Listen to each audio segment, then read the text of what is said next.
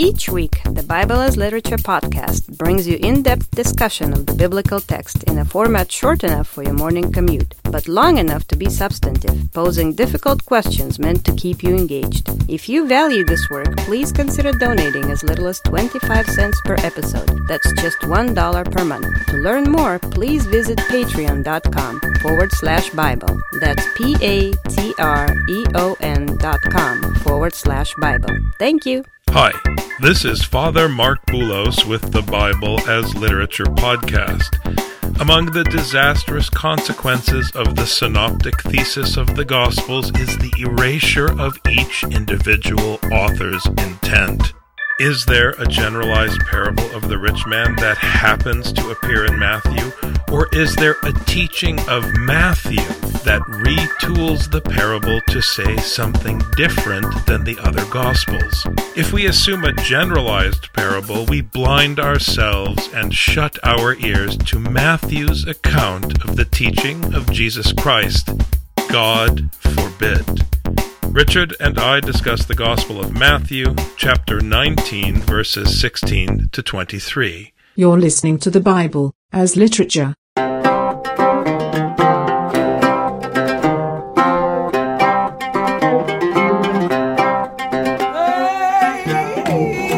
Hi, this is Father Mark Boulos. And this is Dr. Richard Benton. And you are listening to episode 339 of the Bible as Literature podcast. By now, all of us must understand the importance of submitting to the text and paying close attention to the most subtle turn of phrase in the Bible. Last week we talked about, and we continually try to emphasize, the dismissal of the synoptic thesis. You cannot say that there is a parable of the little children from the synoptic gospels, or a parable of the ruler or the young rich man from the synoptic gospels, and try to explain how one writer knew he was a ruler, the other thought he was rich. You can't play that game. You have to assume that you're dealing with literature, and word choice and changes in phraseology are intentional for a purpose. And here in the Gospel of Matthew, not only does the context of chapter 18 and 19 set the tone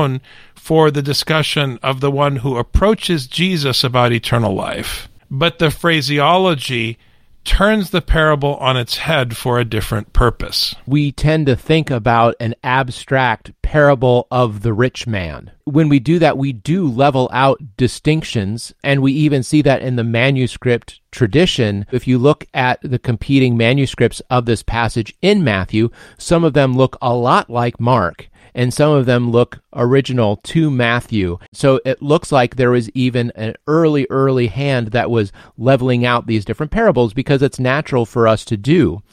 The other thing is, you and I were talking about this at the beginning. What is left to say about this dang passage? And then once you and I started reading carefully, in the tradition of the Bible as Literature podcast, all of a sudden, like, oh, I hadn't noticed this. Oh, I hadn't noticed this. And sure enough, one of the things that you noticed, Father, was that this emphasizes, what good thing do I do? And then it occurred to me that this falls clearly in line with the struggle with the Pharisees versus Jesus and Peter versus Jesus, who are trying to figure out what the limits of their responsibility are, as opposed to where their duty lies next. You know, just like a kid who goes and cleans his room, says, "Mom, I'm done. I cleaned my room." Instead of saying, "Mom, I did what you wanted. What do you want now?" And someone came to him and said, "Teacher, what good thing shall I do that I may obtain eternal life?" And he said to him, "Why are you asking me about what is good?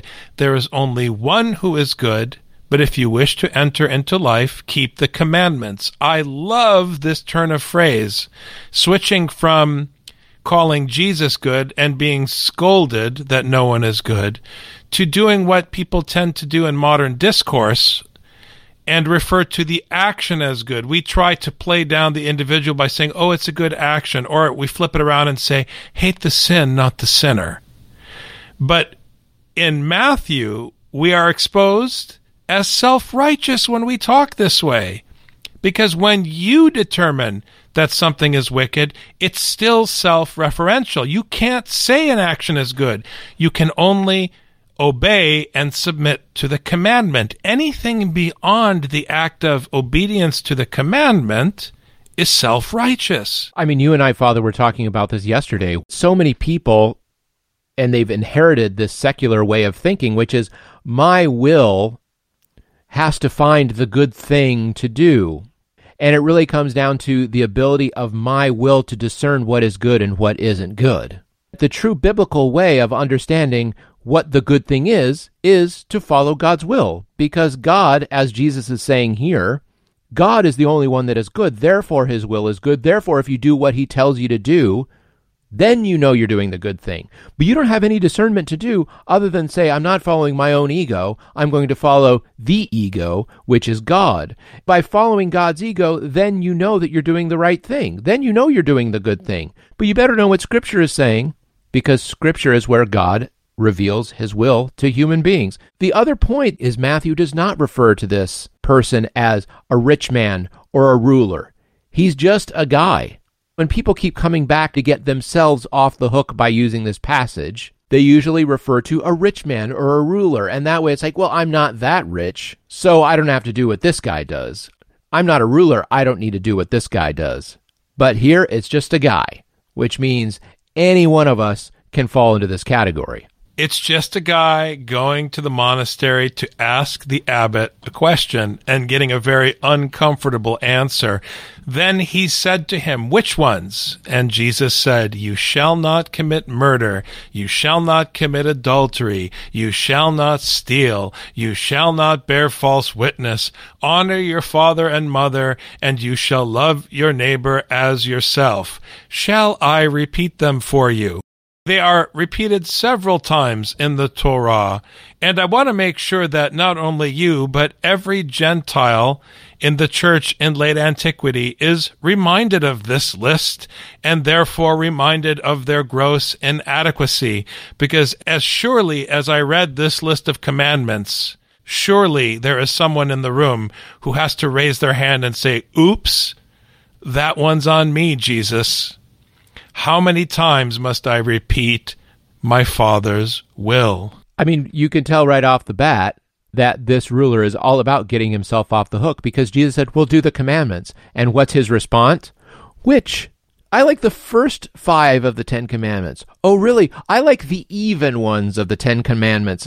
I don't like the odd ones as much. So, Jesus, is it okay if I just do the even ones of the 10 commandments, or should I do the first 5? Or only the prime numbers? This is the most bizarre thing. Which of the commandments do I do? He just said that God is good. So why would you try not to do any of his commandments? So Jesus goes all basic on him and says the 10 commandments. He just repeats the 10 commandments, then throws in love thy neighbor as thyself.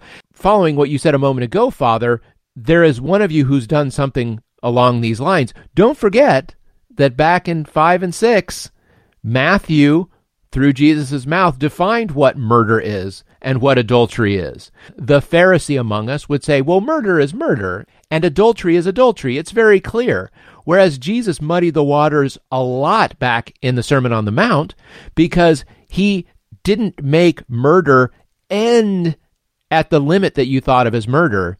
It went on to any wicked word you would have to say about your neighbor. And adultery is any wicked thought you would have about another person. Jesus, already from his very first sermon, was taking the commandments and expanding their scope. And here's this guy who follows in Peter's footsteps, who followed in the Pharisees' footsteps of trying to close the scope, trying to narrow the scope of what was required of him. But Jesus says, the one who is good, just do his will. There is no ladder to climb. There is no status to be achieved. You're at the bottom rung if you're under the authority of the one who is good. And that's it. You can't earn the kingdom. It is not something up for grabs or for purchase in the marketplace. As Paul teaches us in Galatians, we were redeemed in the marketplace. We were purchased. We have no agency to barter with the master over his provision. The young man said to him, "All these things I have kept. What am I still lacking?" And Jesus said to him, "If you wish to be complete, go and sell all your possessions and give to the poor, and you will have treasure in heaven, and come follow me." But when the young man heard this statement, he went away grieving, for he was one who owned much property. I'll just say here that the old adage, the bigger they are, the harder they fall, is applicable. Because the news of the kingdom is the news that only one is holy, only one stands out from the crowd. If you have acquired property, you are staking a false claim on the property of God, and you are asserting yourself as important or as having more than others or putting yourself above others, using something that doesn't belong to you. So the good news, or as Father Paul likes to say, the news of the gospel is not good news for you, because suddenly you're no different than a homeless man if you submit to the Torah. That's the news. There's always more that you need to do, and you're always going to get a command coming after that command. You know, any slave knows that their rest depends on the will of their master. I mean, that's it. They don't rest when they want to rest. They rest when they're allowed to rest, when it is the will of their master to let them rest. And they like the master who allows them to rest, and they don't like the master who doesn't allow them to rest. But either way, you rest when the master says it's time to rest.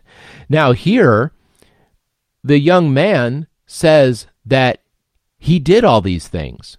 All right, so he already checked these boxes. So what do I still lack? And this is the fatal flaw, because everyone lacks, because no one has carried out God's will completely, except for Jesus, who carried out God's will all the way until his death.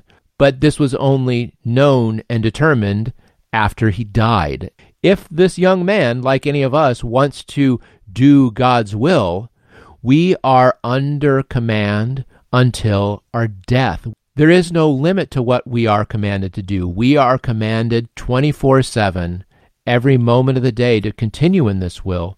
He was expecting to be told how far he would have to go till he didn't have to go any farther, and he knew that once he hit that, he would be done. This is like when you're working out. Okay, I only have 20 seconds left. I only have 10 seconds left. Okay, only 10 reps left. Only 5 reps left. Then I know I'm done.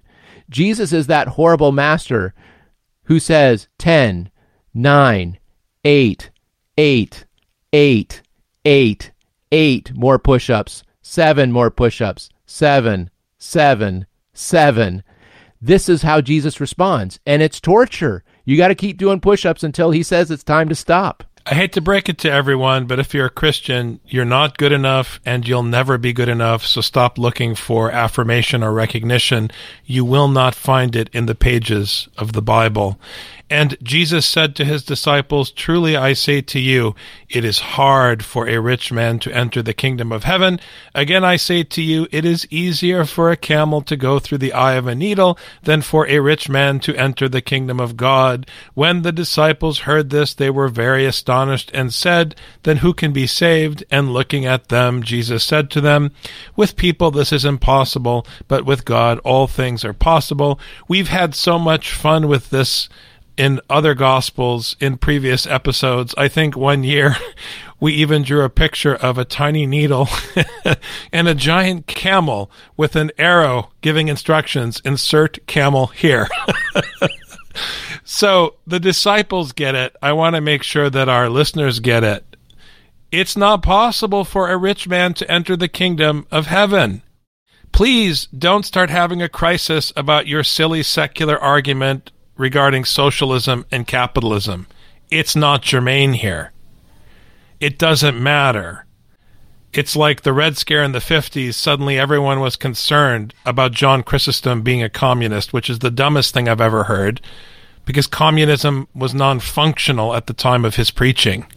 But still, we have to make the point. Yes, it is impossible if you've acquired wealth and power. You can't enter the kingdom, because in the kingdom there is only one power. That is the point Jesus is making. However, through God's instruction, even the powerful can be laid low and made to submit and to give up their power and their wealth and their acquisition and lay it at the feet of the apostles, as we hear in Acts. It is possible, but only through God's commandment. If we obey the commandment, we give it all up, and it becomes God's provision for His purpose. Thanks very much, Dr. Benton. Thank you, Father. You've just heard the Bible as literature. Thanks for listening. The Bible as Literature is a production of the Ephesus School Network.